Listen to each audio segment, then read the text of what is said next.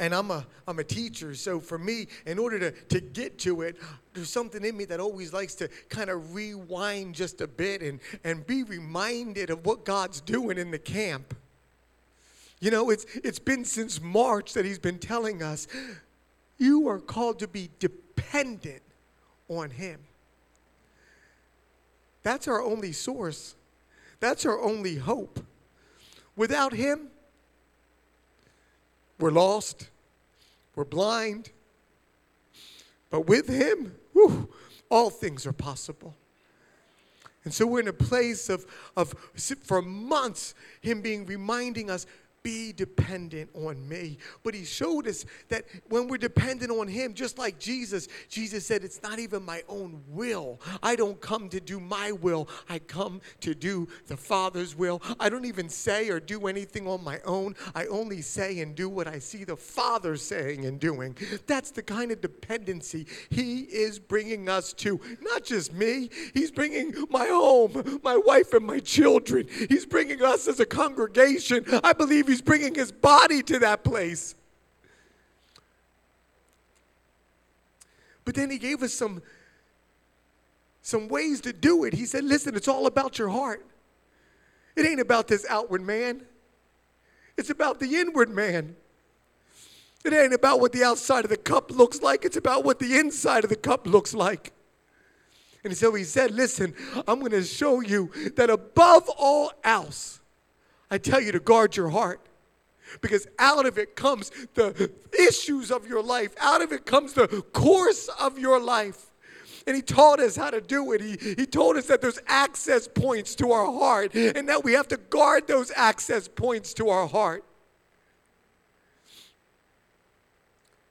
He didn't leave us there, though. He said, because guess what? When all of us are in that place, there's going to be a sweetness in his house. There'll be an aroma in his house, and it's going to be his word coming forth. It's going to be his spirit being poured out. It's going to be love in the house that abounds. It's going to be the place of humility in and out of these pews and out of these doors.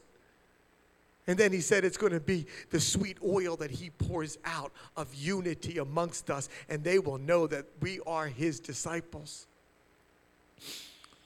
And now he's got us in Joseph, and the lesson that he's asking us is, does their character match their calling? Does your resume, does your life, does it match who God has designed you and wired you to be? And that's where we are today. We're in this special place again where he says, I have made you and I have paths of righteousness to lead you in for his name's sake. And Pastor Terry, 3 weeks ago, he showed us Joseph, and he showed us coming out with his coat of many colors, and he showed us the place where Joseph had his dream, and there was a pride test. And we know what God says about pride. He said he hates it. He doesn't just hate pride. He said, I resist it. He actually takes an action against it. And so the Holy Spirit said, in this house, in Dino, in this place, I want you to look into your heart. I want you to call out to God and say, search me, God. Know if there be any place in me that you hate. Know if there be any place in me, God, where you are saying is not of you. Because then Pastor Ernest took us to Joseph, and he was in the pit. All of a sudden, Joseph wasn't with his brothers. He wasn't in the fields. He wasn't with his father. He was in a pit. And we were reminded that the pits in our lives, they have purposes. Every pit in our life is a purpose. It's a place where God has got you all alone with him because he wants you to look inward. He's looking inward, and he's saying, now I want you to look inward because I want to take some time where you can see what I want to do in you. And you know what he does in those pits? He tells us it's a time for us to repent.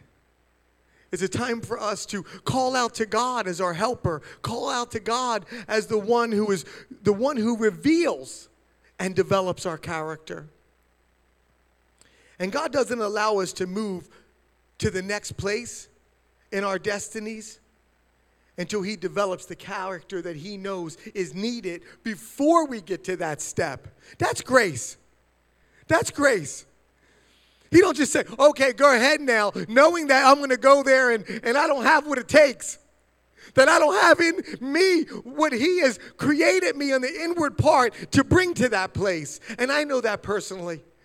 You know, for 5 years I was in a pit. For 5 years I was in a pit and I resisted the work the Lord was trying to do in my life. He had shown me what it was. He said, Dino, you've become a compromise. I didn't create you to be a compromise, but you become a compromise. You become stubborn, Dino. He said, but I didn't create you to be stubborn. He showed me what he created me to be in that pit. And he said, I told you I made you to be a discerner. I've given you ability to discern so that you would be zealous to walk with me and to talk with me. But instead, you've compromised it. And he said it with compassion, but he didn't let me come out of that pit as long as I resisted it. It was 5 years of my 52 years life. 5 years of my 26 years being married. 5 years of my children's life that I was in a pit, in a compromised, stubborn way when God was saying, no, you're a discerner. You're one that's going to walk and talk with me. You're one that's going to be an encourager to your brothers and sisters. But I thank God because he used that season when I yielded to him to bring this about now, to bring this identity that always was. It always was what he created. And I love this scripture. If we can put up Psalm 139, because if you question, God, what are your plans for me? God, am I created by you? What is this, God? Psalm 139, I love it. It says, for you formed my inward parts. You know that there are places that are in you that you don't even know. They're inward. They're places that you haven't even seen yet, but God did. He made them and he covered me in my mother's womb.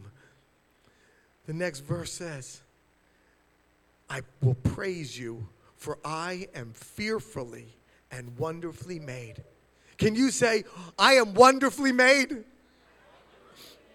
I am wonderfully made. Marvelous are your works, and that my soul knows very well. My frame was not hidden from you when I was made in secret and skillfully wrought. I look at that. Wow. Imagine the God who's created everything, created us. He said, I skillfully wrought you. In the lowest parts of the earth, your eyes saw my substance being yet unformed. And in your book, they were all written, the days fashioned for me. When as yet there was not even one of them. He had known every single day while we were still being formed. How precious also are your thoughts to me. They're not just thoughts. They're not just places that he created. They are precious. The thoughts that God has for you, they're precious. Oh God, how great is the sum of them. If I should count them, they would be more in number than the sand. He even says it in Jeremiah 1:5. He says it again. I knew you before I formed you in your mother's womb. Before you were born, I set you apart and I appointed you as a prophet to the nations. I thank God because that's us. And so when we talk about Joseph, We're going to see Joseph today, and we're going to see this workmanship of God in Joseph's life. But as we're seeing it, remember, these are lessons for us in God's word through the life of Joseph. God has plans for us. God has wonderful plans for us. We can't just say, God has a plan. If you tell somebody God has a plan, you better stop for a second and you go, no. God has a wonderful plan. But wait. God has a wonderful plan, and it's just not a plan. It's plans. It's plural. It's more than even the sands can be counted. It's just awesome. That's our God. And he wants to bring us to that destiny. And he had a plan for it even before we were born. So that takes us to today's scripture. That takes us to Joseph, where he was in the pit. And now today we're going to talk about, there was the pride test, there was the pit test, and today we're going to talk about the palace test. Joseph goes from potentially being murdered by his brothers. His brothers had a whole plan. They said, we're going to say a wild beast got him. We'll take his coat and we'll say a wild beast got him, and we'll bring the coat back and we'll put blood on it. We'll do all this stuff. And they had this plan. But guess what? God had a different plan, right? And then his older brother, Reuben came up, and Reuben said, wait a minute, this ain't a good idea. I don't think we should kill him. I think we should just throw him in the pit.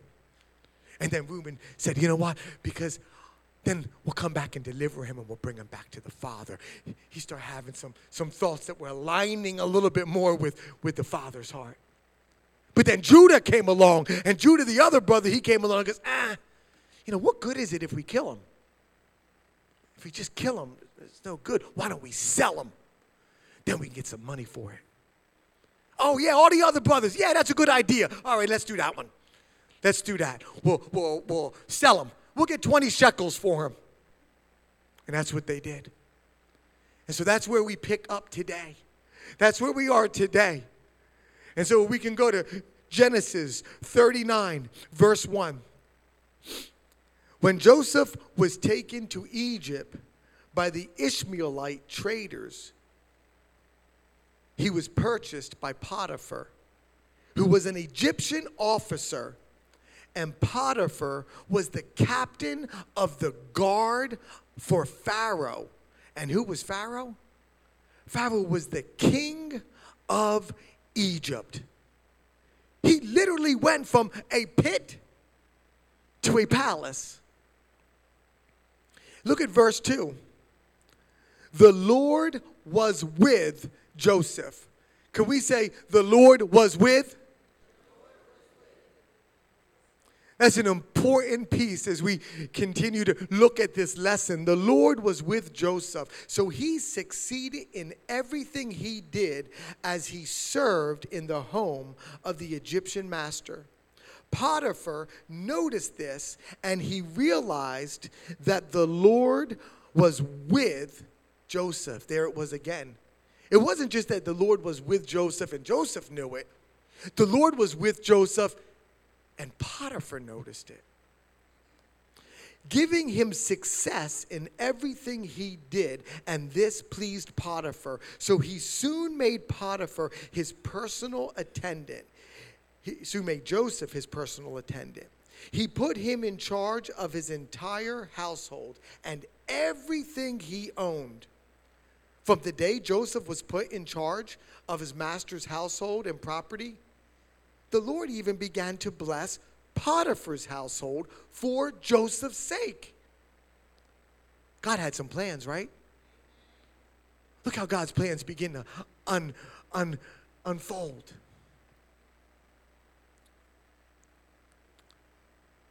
And then it says, all his household affairs ran smoothly, and his crops and his livestock, they flourished.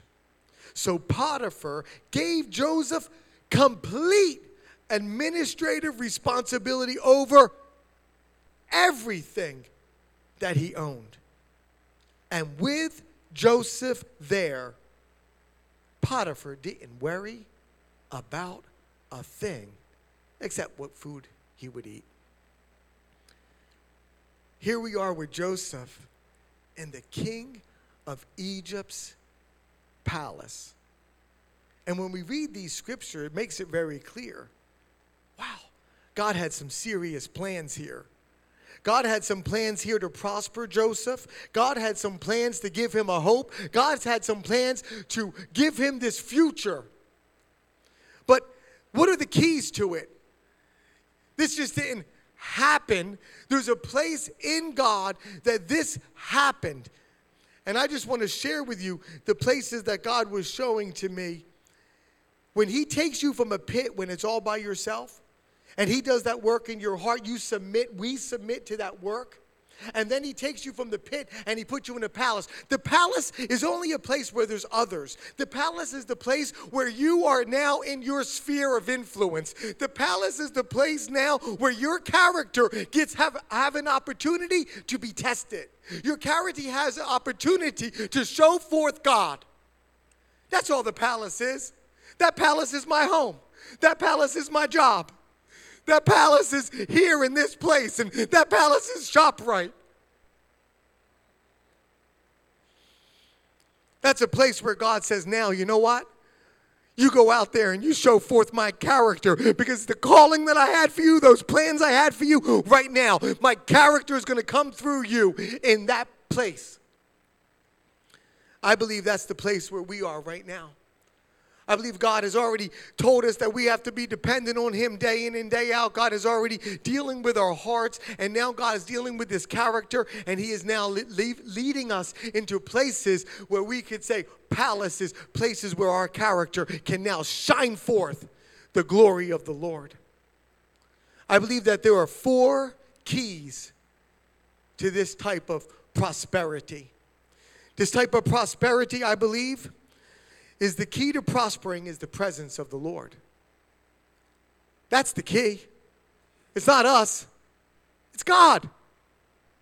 The key to prospering is the Lord. The second key to prospering is obedience. Because the key to the presence of the Lord is obedience. The key to the presence of the Lord is obedience. You don't just have the presence of the Lord and be disobedient or be in sin. And the key to obedience is faith. And the key to faith is the word. And so today we just want to look at these keys, and they're right there. If you want to take out your phone and take a picture of them, we're going to unpack that tonight. Today, this afternoon, we're going to unpack these keys. The key to prospering is the presence of the Lord. I want to make this clear. Prosperity is not a bad word. I believe it's been polluted. I believe prosperity has been polluted because there is a hyper prosperity teaching, and I don't believe it's biblical. I believe it's worldly. I believe it's sensual. I believe it's demonic. You know why? Because it's looking to silver. It's looking to gold. It's looking to possessions. It's looking to the blessings and not the blesser. That is not God. That is not his word. And that's not what we're talking about today. We're talking about prosperity. We're talking about in Christ. We're talking about prosperity in his presence. The Bible said with Joseph, the Lord was with him. In Hebrew, this word prosperity, this is what it means. The word prosperity actually means this. It means to be pushed forward. That's what it means. This word prosperity means that it's not by our own might. It's not me pushing myself forward. It's not me on my own might going forward, or you. Prosperity means being pushed forward by God. Prosperity means that there's a place in God's heart, there's a place in God's will, there's a place of God, from God, that God advances. That's prosperity. Prosperity is that it comes from him, and it is him. Heaven on earth. That is not us in our own workmanship. That is him in us. That is him with us. And that's the kind of prosperity that I don't think we should shy away from. I don't think that's a prosperity. I think that's a prosperity we should pray over one another for. That's a prosperity that we can say, God, I want to be prosperous in your presence. I want to be prosperous with you. Less of me and more of him. And so if we look at that verse 2, if we could pull verse 2 up again, it says, the Lord was with Joseph. That struck me, was with Joseph. And I looked that up and I was like, okay, God, what does was with Joseph mean? He said it wasn't just that they were in the same place. It was that they were in relationship. Was with is meaning that, yes, we're together, but we're not just together in strangers. We're together in heart. We're together in purpose. We're together in the place that is of God and from God, and so God is going to advance it. That's an appointed place. That's in a place of appointment. And over and over and over in the scriptures, you see that God prospers his people in his presence. We see it with Moses. You see it with Hezekiah. You see it with David. God prospered them in his presence. Because let me be clear. If it is not with him, it's in vain. That's going to sink. That's sand. That's a sand castle. Sand castles are pretty. But they don't last. So it's either with him or it's in vain. Look at 1 Samuel, verse 18 and 14. It said, David continued to succeed in everything he did. Why? For the Lord was with him. He was a man after God's own heart.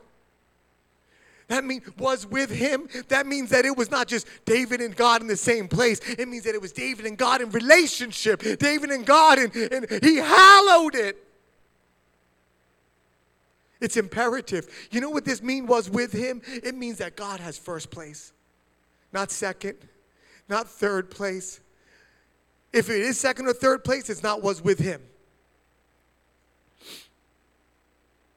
He says there can't be no other God. There could be nothing before me. So this is important.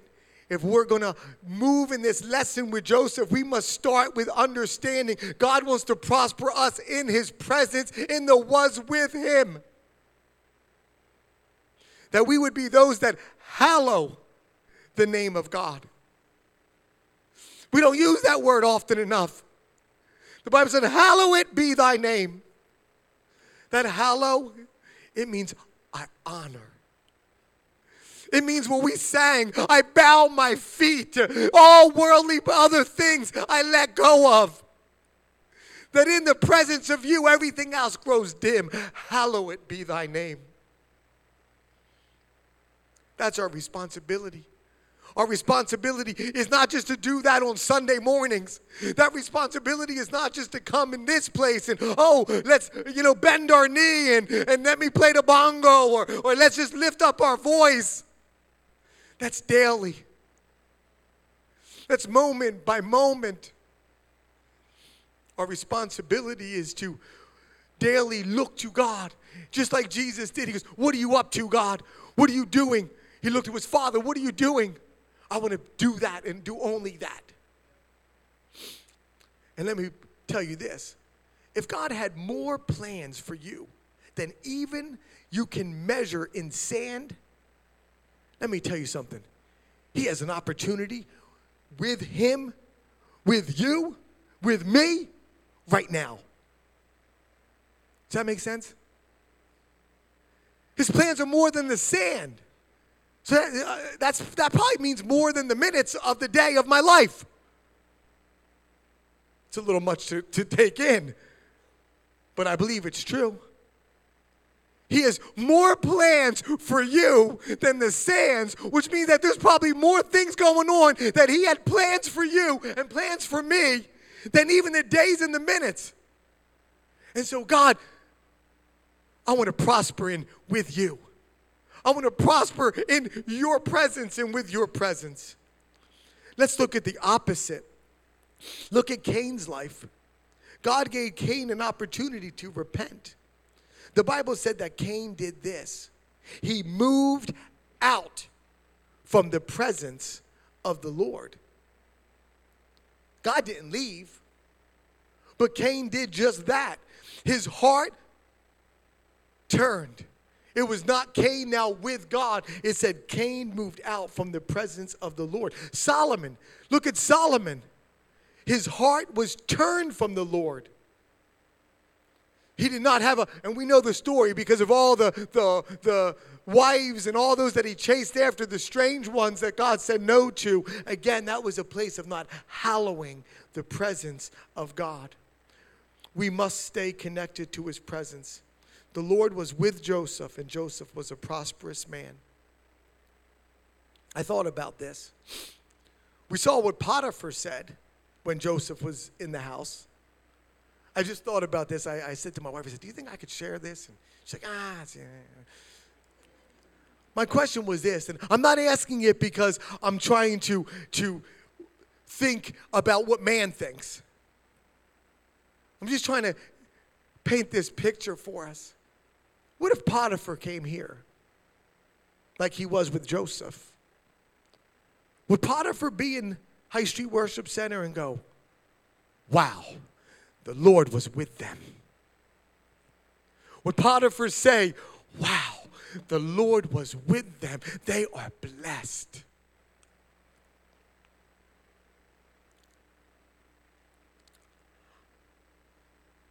I think I can give a small answer to that.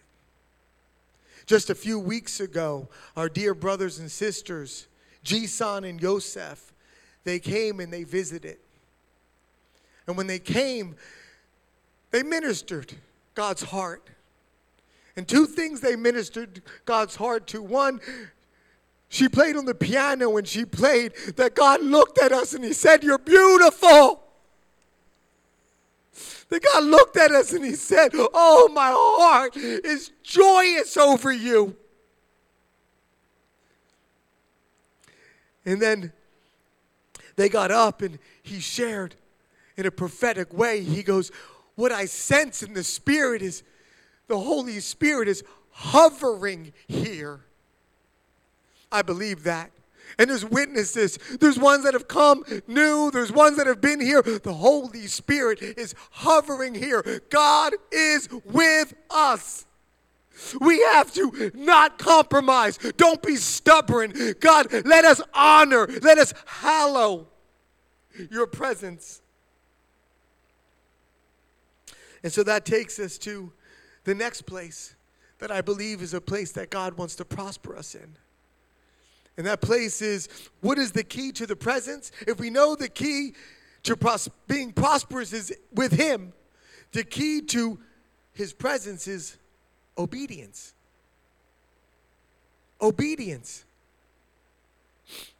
It says, let's go to verse 2 and let's see what it says. It said, God was with him. So what did that look like for Joseph? This is what it looked like in Genesis 39, verse 2. It looked like this. It says that Joseph did what? The Lord was with him, so he succeeded in everything he did.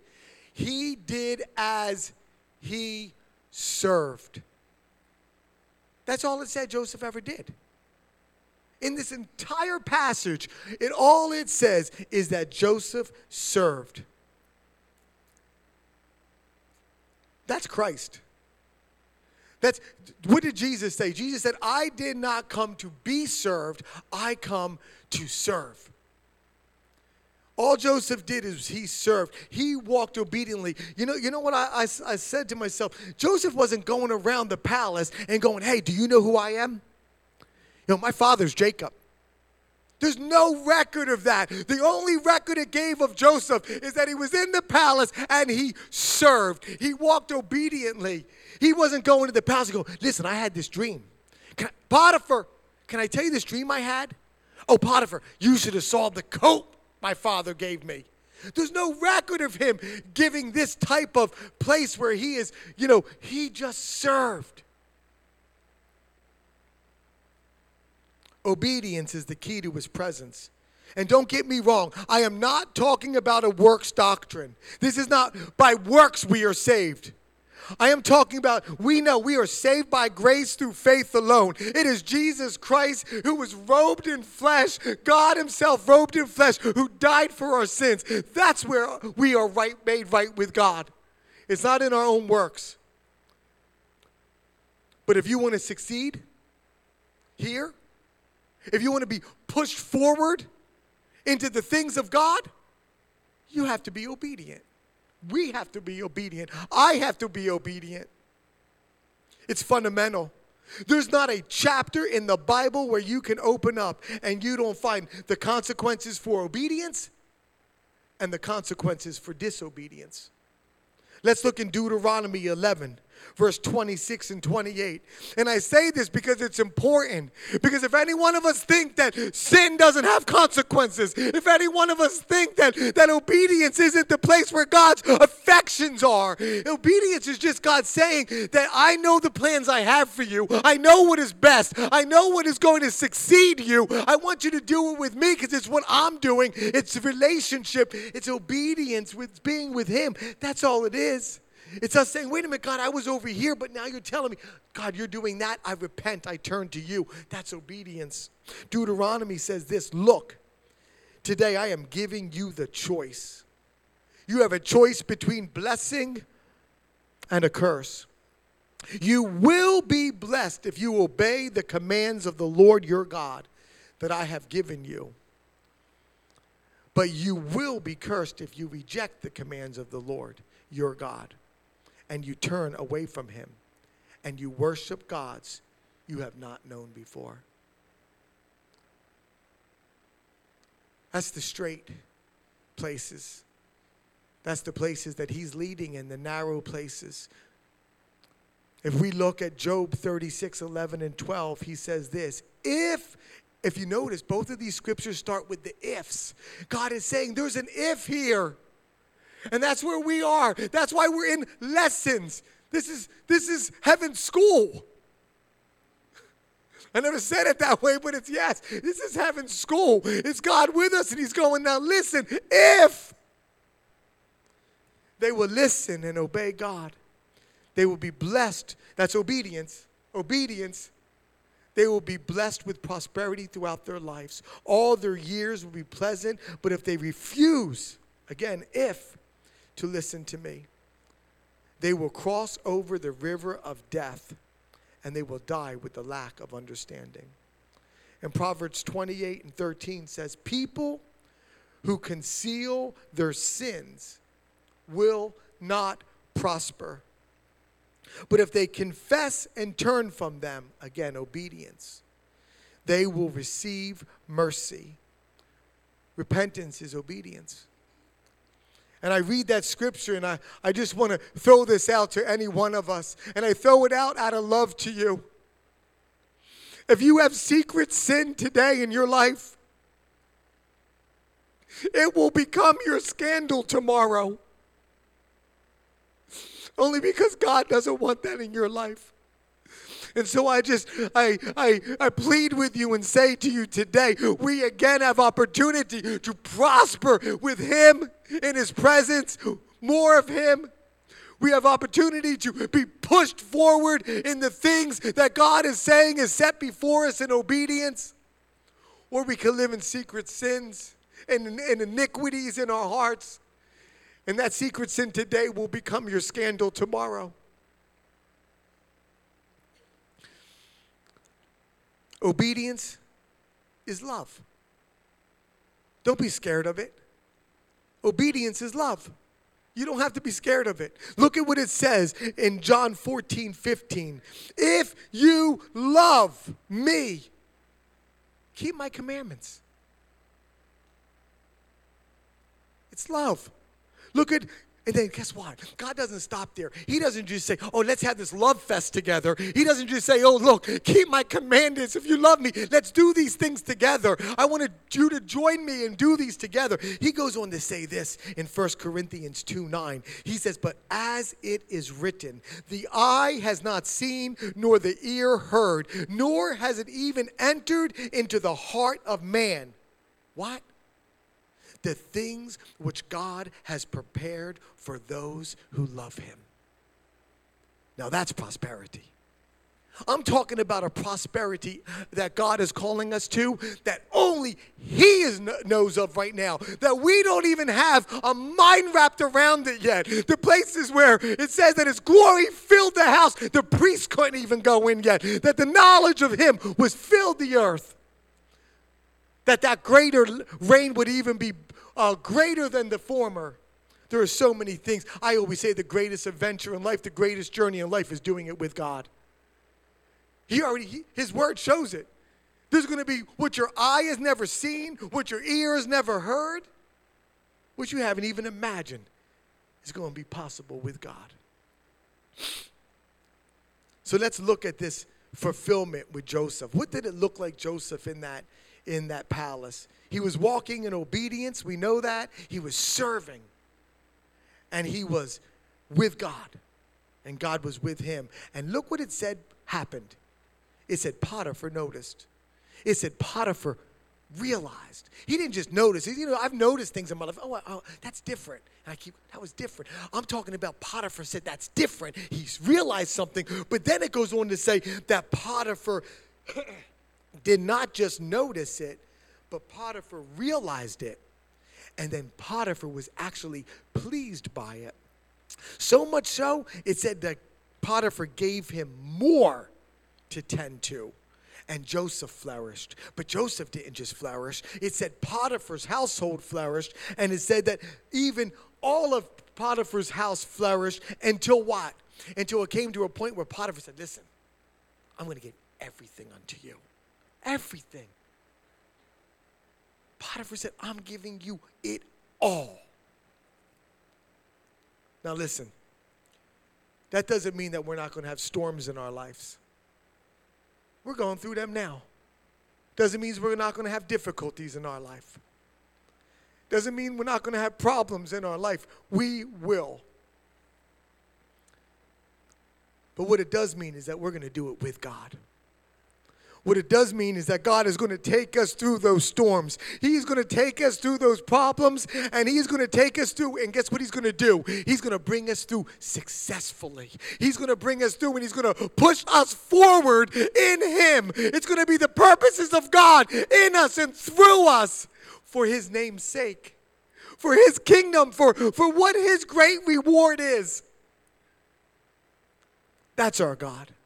But guess what? When he does it, he's going to do it in a way that you never even could have thought of, asked of, or even imagined.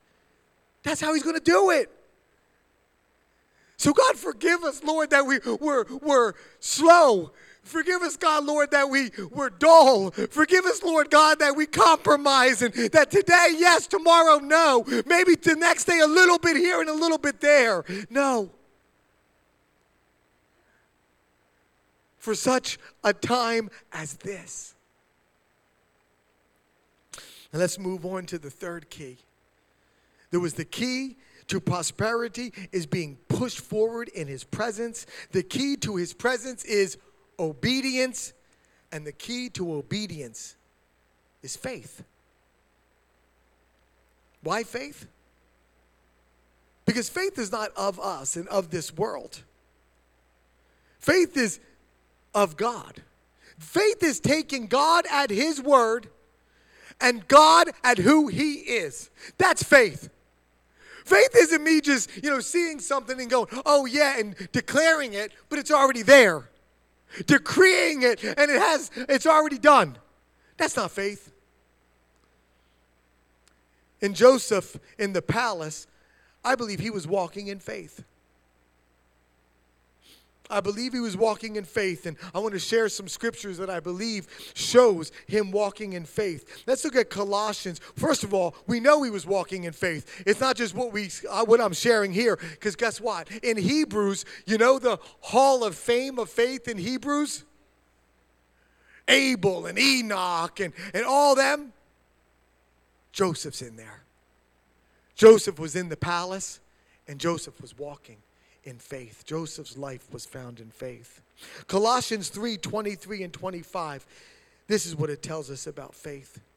Work willingly at whatever you do, as though you were working for the Lord rather than for people.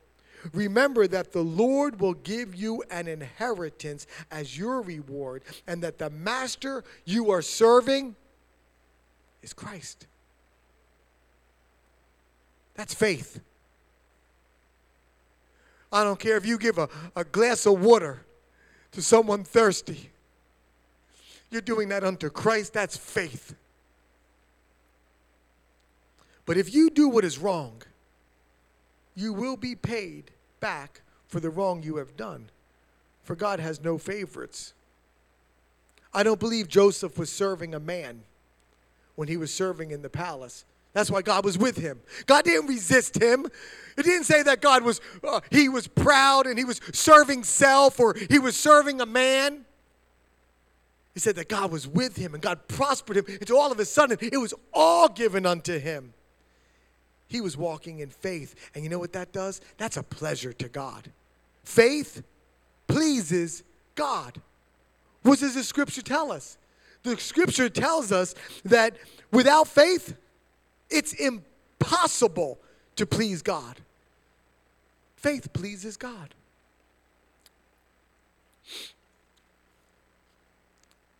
In verse 6, I love this. If we can put up Genesis in verse 6. I love this part here. It says, with Joseph there, Potiphar didn't worry about a thing.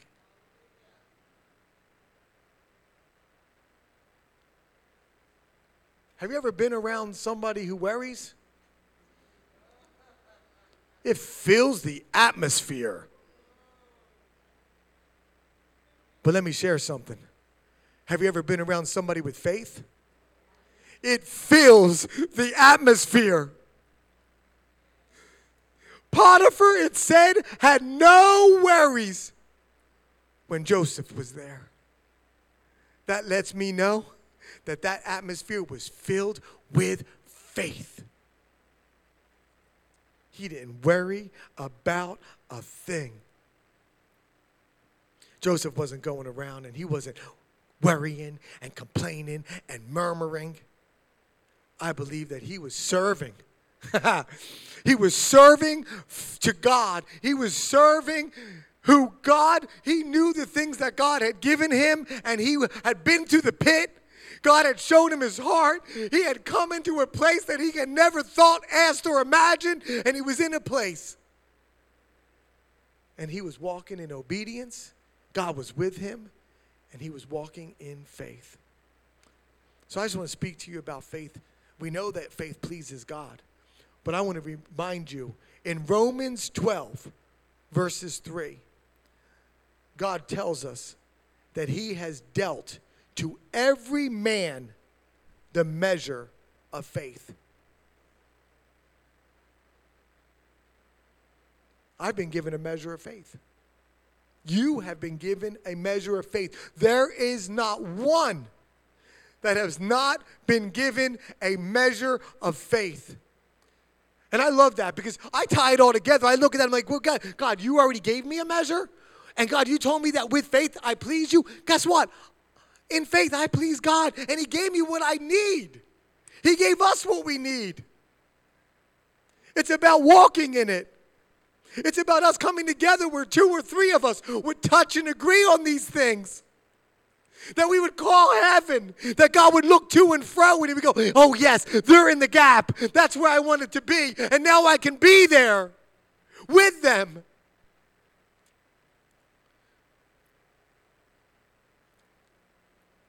Remember, God is a rewarder of them that walk in faith and diligently seek him.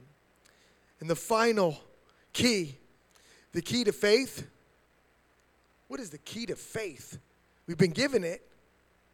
We have faith. We've all been given a measure. So God, what unlocks it? What activates faith in me? It's the Word of God. It's the Word.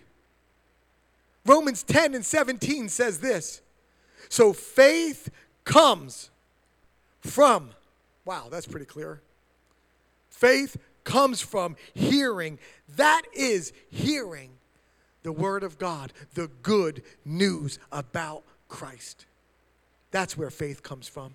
And God lets us know that the Word of God, that it's just not what comes and brings what's good. It comes and brings what's alive. It comes and brings what's powerful. It comes and brings that which can do work that no man could ever do. Not even a surgeon, no skilled anyone could do what the Word of God can do. Hebrews 4:12 said, for the Word of God is alive. It's powerful. It is sharper than the sharpest two-edged sword. It can cut between soul and spirit. It can cut between joint and marrow. It exposes even the innermost thoughts and desires. Who wants to be pushed forward in the Word? Who wants the Spirit of God to come within us and push us forward in these places? In Him. In obedience, in faith, and in His Word. Why? God's Word, it is the power to change. Who's been changed by God's Word? There's not a hand that can't be raised. God's Word is what has changed us. And don't forget, that Word became flesh and walked amongst us. That Word was what shed that blood. And so I had to ask myself, because all we had was these 6 scriptures, and I'm like, well, God, what word, we're going to end in this place is here, what word did actually Joseph have in him? The Bible doesn't, tell us in Genesis 39, it doesn't give us this is the word that Joseph stood on. But if you go back and you look at when Joseph was a little younger, I want to share with you some of the word that got deposited into Joseph. When Joseph's father, Jacob, was in distress, imagine this, and you can picture yourself.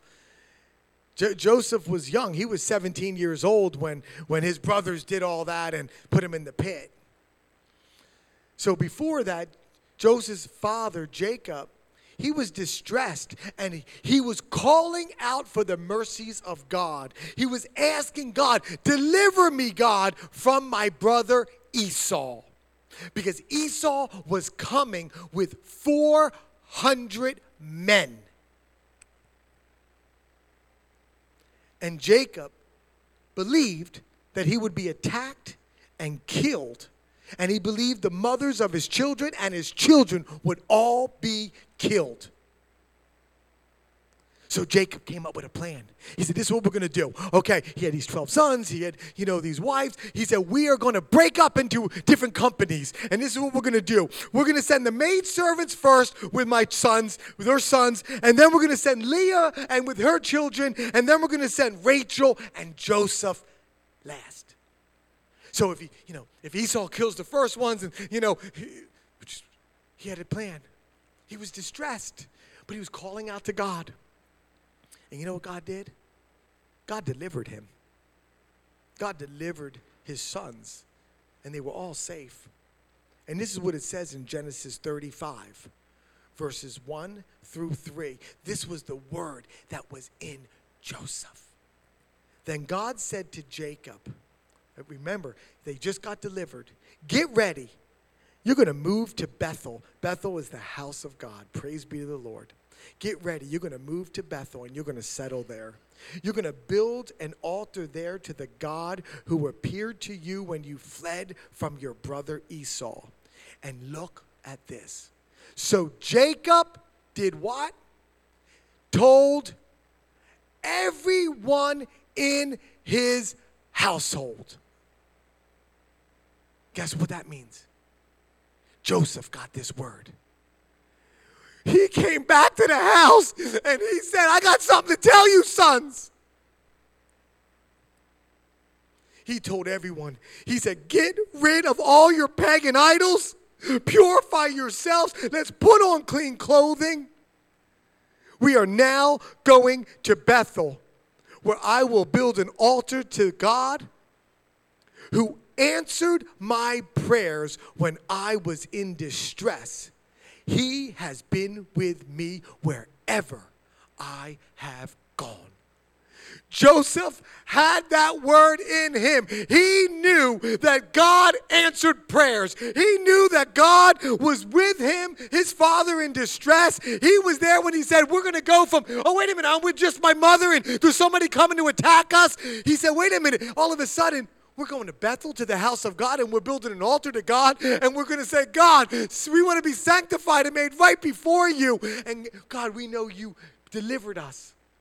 And I love it. He says, because he has been with me wherever I have gone. I wonder how many times Joseph said that when he was in the pit.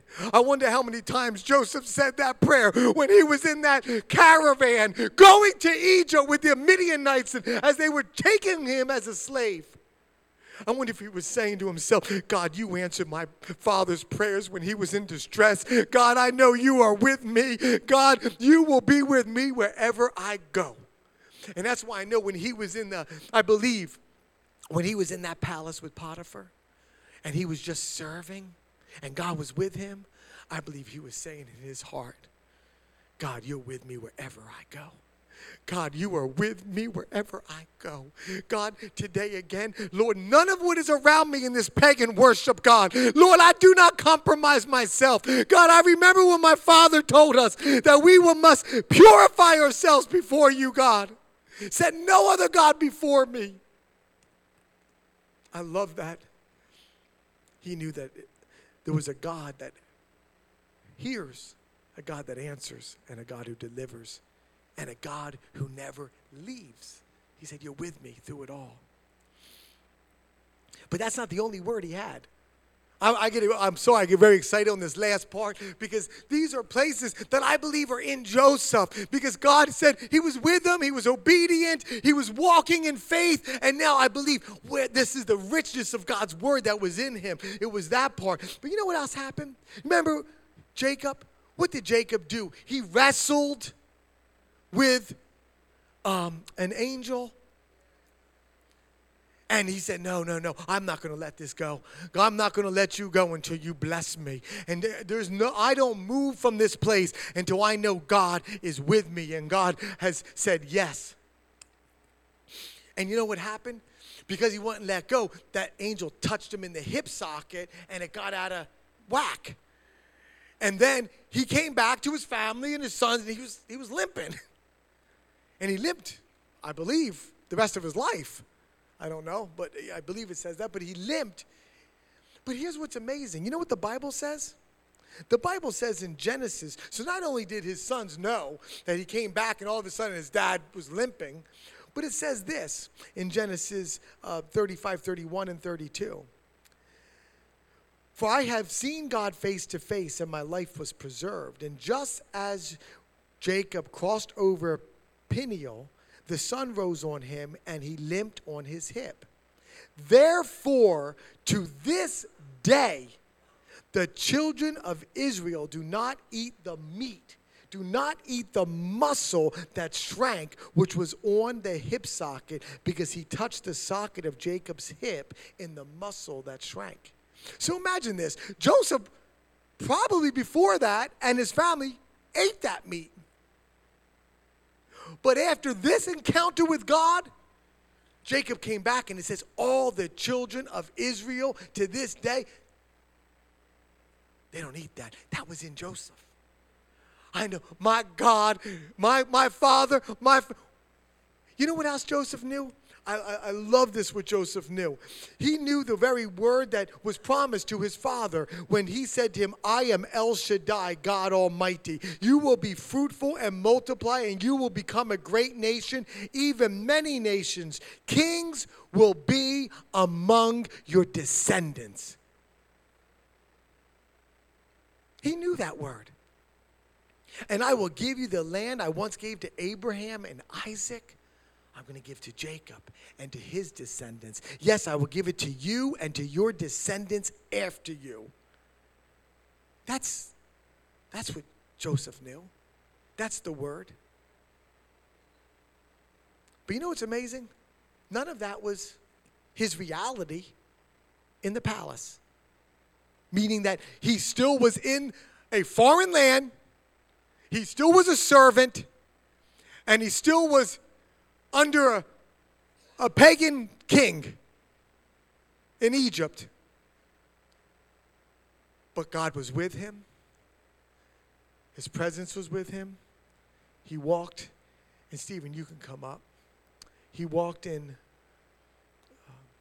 obedience. He walked in faith. And I believe he held the word of God dear to his heart. And so, where does this bring us? There are a lot more lessons to learn in Joseph. I think Pastor said there's 10 of them. We're in lesson 3. Pride, pit, and now the palace. I think, just like the word says, it's line upon line and precept upon precept. God wants to build us in him. God, I believe, wants to prosper us in his presence with him. God is calling us to places that he wants to push us forward in the things that he is telling us that are of him and from him and for him, the places that he wants to bring heaven to earth. And so Isaiah says it this way. He says, seek ye the Lord while he may be found. Call ye upon him while he is near. And so I don't know where we all are, but I know that we all are in this place where God is giving us opportunity to seek him. Giving us opportunity to not just seek him, but be promised that we would find him and that we could move in him and have our being in him. And so to end today, I want us to just, if we can, however it is that you feel led, that the Spirit is moving in you, to take some time to submit again. All week long I've been looking at this, and this is not the prosperity teaching that is out there. This is a lot different. But I believe it's what God is calling us to, because it's going to be his church, his bride. It's going to be those in the day, in the last hours. And he's saying, submit again to the ways of God, because he does want to push us forward. He wants to push us forward. Why? Because he loves us. Because he loves us. There's no other reason. He doesn't just want to push us forward because, all the plans he had for us were plans of love, plans to prosper us, give us a good hope and future. It's all because his heart was because he loved us. He's a good father. And so, Stephen, if you would just play the song, Take My Heart, God, It's Yours. We're going to just respond to God again. Because the Bible says, above all else, the place that's going to dictate the course of this is what is in our hearts. It's what idol is there, what compromise is there. Where do we not hallow who he is? Where are we not honoring him? Where are we in a place that we are not loving on him like he wants to love on us? But we have that chance again today. And so I bless you today. I bless you with the submission. You are the Holy Spirit. The greatest gift ever is within you. You can talk to God within you right now. You can talk to God within you right now. And if there's secret sin within you, then you just confess it to God. If there's iniquity in your heart, if there are things that have become strongholds in your life, cry out and ask for deliverance. If there are places in you right now that you know that are dim because you are looking at the distractions of this world, if there's places like that, say, God, I turn to you. And just give him your heart again today. This altar is open. If there's a place where you want to come and bow your knee, then bow your knee. Talk to God within you. Ask him, have your way with me today. Have your way with me today. At any cost, down any road, have your way with me today. Have your way with us today, God.